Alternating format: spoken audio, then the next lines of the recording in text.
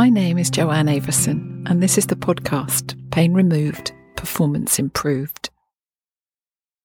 In this episode of Pain Removed, Performance Improved, I want to consider time. Not just time in the sense of, what time is it, in a linear manner as to whether we've got enough time to do something or how much time it takes to complete a task or what time we ran a race in. Rather, it's considering that time and temporality are very important issues around fascia. One of the reasons for that is that fascia operates in the body depending on its different expressions in different time frames. So what that means is basically that the different characteristics of the fascia have different rhythms, different cycles, different growth rates. And we begin to understand that that's actually quite fundamental, not only to understanding fascia as a structure, but also from the point of view of how that structure can perform based on timing. So I want to start this episode by reading a poem by a brilliant Danish poet called Piet Hein. And these are called Grooks. If you haven't come across them, I recommend them highly. They're delightful. And this one's called T, T, T. And just consider for a moment that Piet Hein is a Danish poet writing in English, and his command of the English language is exquisite. Anyway, here goes. T, T, T. Put up in a place where it's easy to see the cryptic admonishment, T, T, T. When you feel how depressingly slowly you climb, it's well to remember that things take time. Isn't that lovely? I just love that. So, one of the reasons for sharing it with you is things in the body take time. And one of the ways we can really understand fascia is that it's a time-bound and time-related tissue in the human body. For example, the fascia that we call myofascia, i.e. muscle fibre, works at a particular speed or a rate. That's a rate at which it metabolizes, a rate at which it responds, and a rate at which it builds up its ways, its characteristics, it becomes. The fascia that we call the superficial or the deep fascia, or the fascia of tendons, or the fascial sheets, which are called aponeuroses, they operate in a different time frame to the myofascia. Bone, which we could consider as a type of fascia with a very high calcium level, it's full of something called hydroxyapatite, which is actually a time-based response to pressure and forces put through the tissue. So let me just explain what I mean by tissue becoming. After the embryo self-assembles the basic structures, the fetus then grows into the neonate, the newborn, the baby, and as the baby grows, different forces are put through the tissue. And those tissues have patterns innate to the baby, to the body, to the species. And then those patterns are animated by movement and pressures. So, for example, the pelvis is a ring of bones that doesn't really exist as such. In the embryo, it's a ring of cartilage. As the newborn as the newborn comes into being. And when we're born, the pelvis is soft. And it's not until forces are put through it that the pelvic ring densifies and becomes bony. And in fact, it doesn't fully form as the adult type of pelvis until we're between 5 and 6 years old. And then we have what's called a full pelvis. So that cartilaginous ring becomes the pelvic bony ring over time. So bone becomes bone from what is laid down embryonically as cartilage. So all aspects of the body move at different rates, grow at different rates, and stabilize and adapt at different rates. So the timing of those growth rates is crucial to our understanding of who we're training, what age they are, how they develop. But the point I wanted to really make to you today is that what this means is that whether you're doing yoga or personal training, those different fibers don't all respond at the same time in the same way. And they don't accumulate change at the same rate. So what does that mean? Well, think about it. If you're learning movements, you're a dancer and you're learning a choreography, we all learn at different speeds. We know that. That's kind of demonstrable. But actually our tissues learn at different speeds. And remember that the fascia is ubiquitous, meaning that it's everywhere in the body. So when, for example, we go to the gym and we train the muscles and, we do bicep curls and tricep exercises and whatever we're doing, ab crunches, which I wince at. But anyway, that's another discussion. And anything that we're learning in terms of a muscular effort, where we talk about isolating muscles, which is actually not possible, but that's a secret we'll talk about in another episode. The muscle ability to respond and adapt is much quicker in terms of achieving a change. So you would see that if you started going to the gym regularly, for example, say 2 or 3 times a week, within about 6 weeks, you'll see rapid change before that. But over about 6 to 8 weeks, it will stop changing so rapidly and do something we call plateauing. So it remains the same, but here's the thing. You have to keep doing it to retain that level of change in the adaptation of the musculature.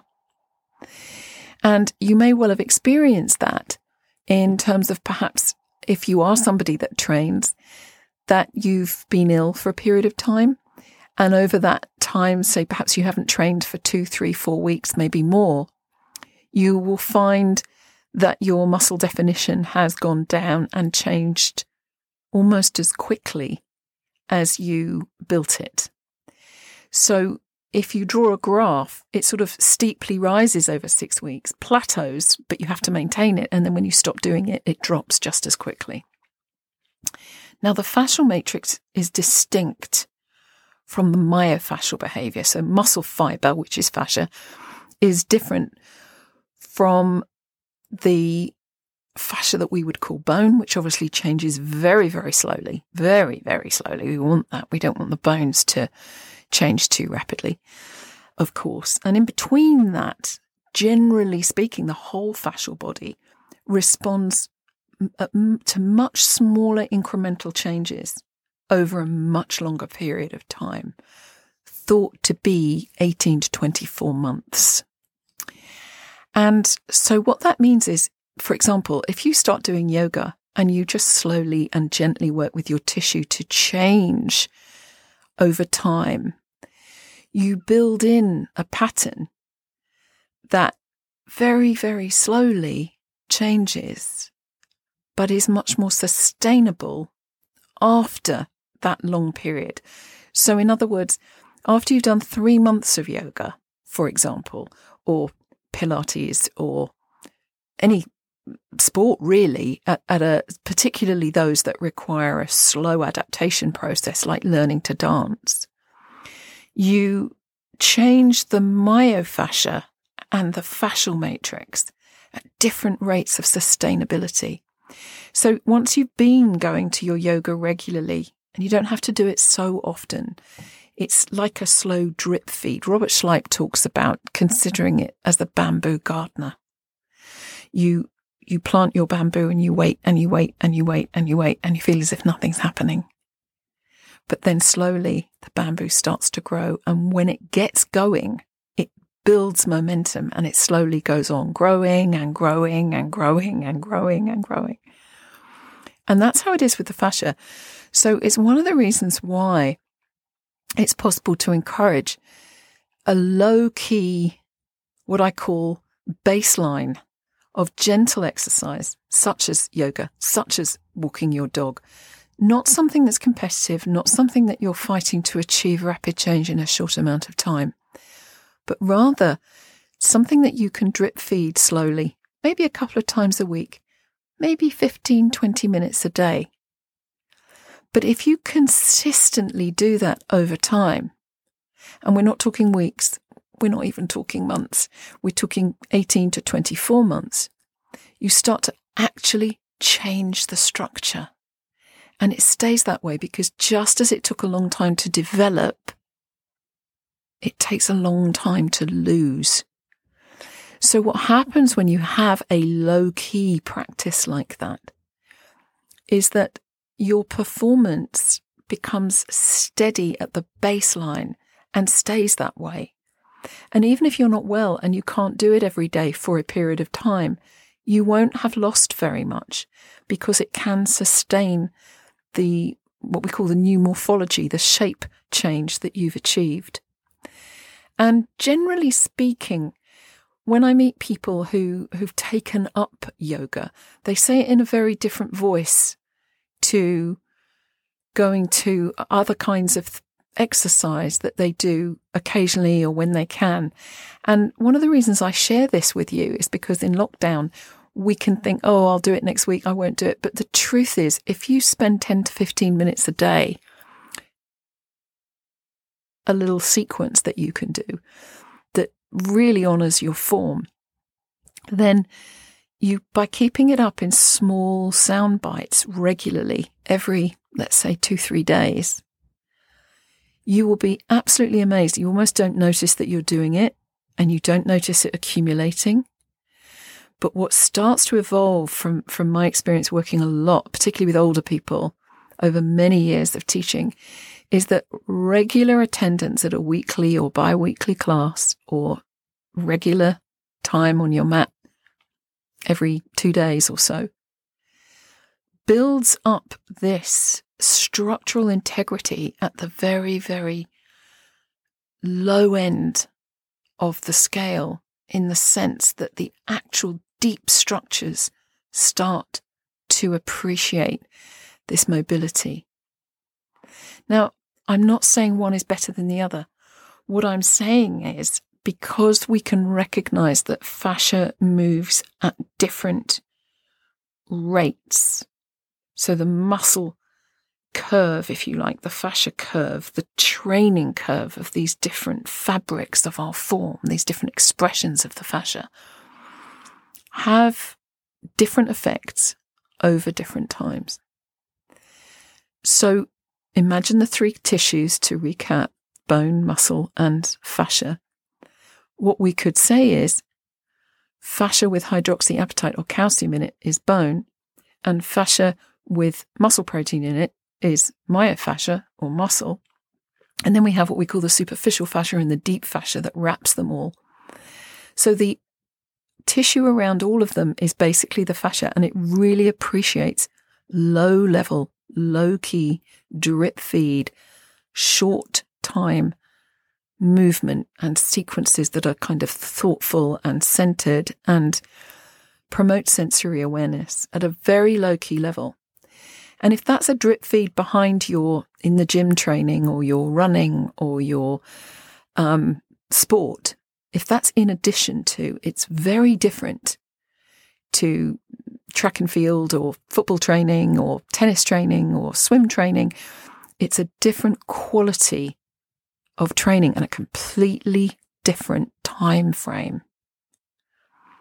And what can happen if you honour this nuance between complete rest and peak performance is that over time, you build this steady structure into the system because the temporality of the fascia is quite distinct depending on how it's expressed in the body. Now, movement, as we know, can often be a support to prevent pain. But what tends to happen with this low-key, low-level, fascia-oriented training in the background of what you do as a baseline is that you improve the resilience and the recoil, which is the natural elasticity of your tissue. And what I've seen and witnessed as a teacher in many, many people, particularly people over 50 who can get nervous about their balance or find that perhaps their eyesight's failing a little bit and they can slip more easily. I've had repeated experiences of clients and people working with me that they've maybe slipped or gone to fall and found themselves bouncing back, righting themselves really quickly and easily. And when we recognize that the fascia is the basis of our proprioceptive sense, what this does is it slowly drip feeds an inner ability to balance ourselves and to recover. That is in itself a pain preventer, because it means that you can respond more rapidly, to self-adjust more quickly, more appropriately to the form. And your recoil mechanism brings you back into balance more readily. That then makes you less susceptible to difficulty and to injury. As a result, also, you will find that your performance generally is improved. Simply getting up out of a chair or climbing in and out of a car or lifting something down from somewhere becomes easier because of this drip feed over time. So once we understand that this very low-key, what I call low-frequency exercise, over time is different and distinct from the fast and furious in the gym, and you don't need both, but it is fabulous if you can incorporate them.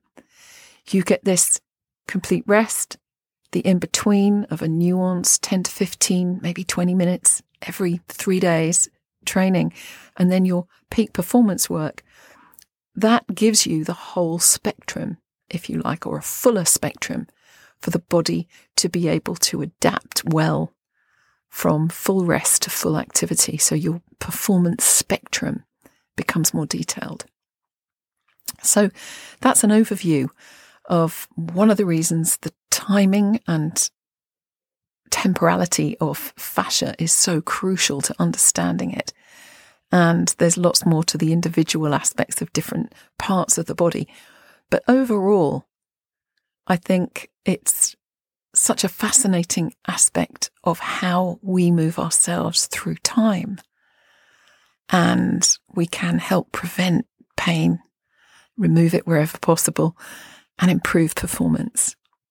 So just to finish up, I'm going to read you the poem again by Piet Hein. T, T, T. Put up in a place where it's easy to see the cryptic admonishment, T, T, T. When you feel how depressingly slowly you climb, it's well to remember that things take time. Take care, stay safe, and I look forward to sharing some time with you in the next episode.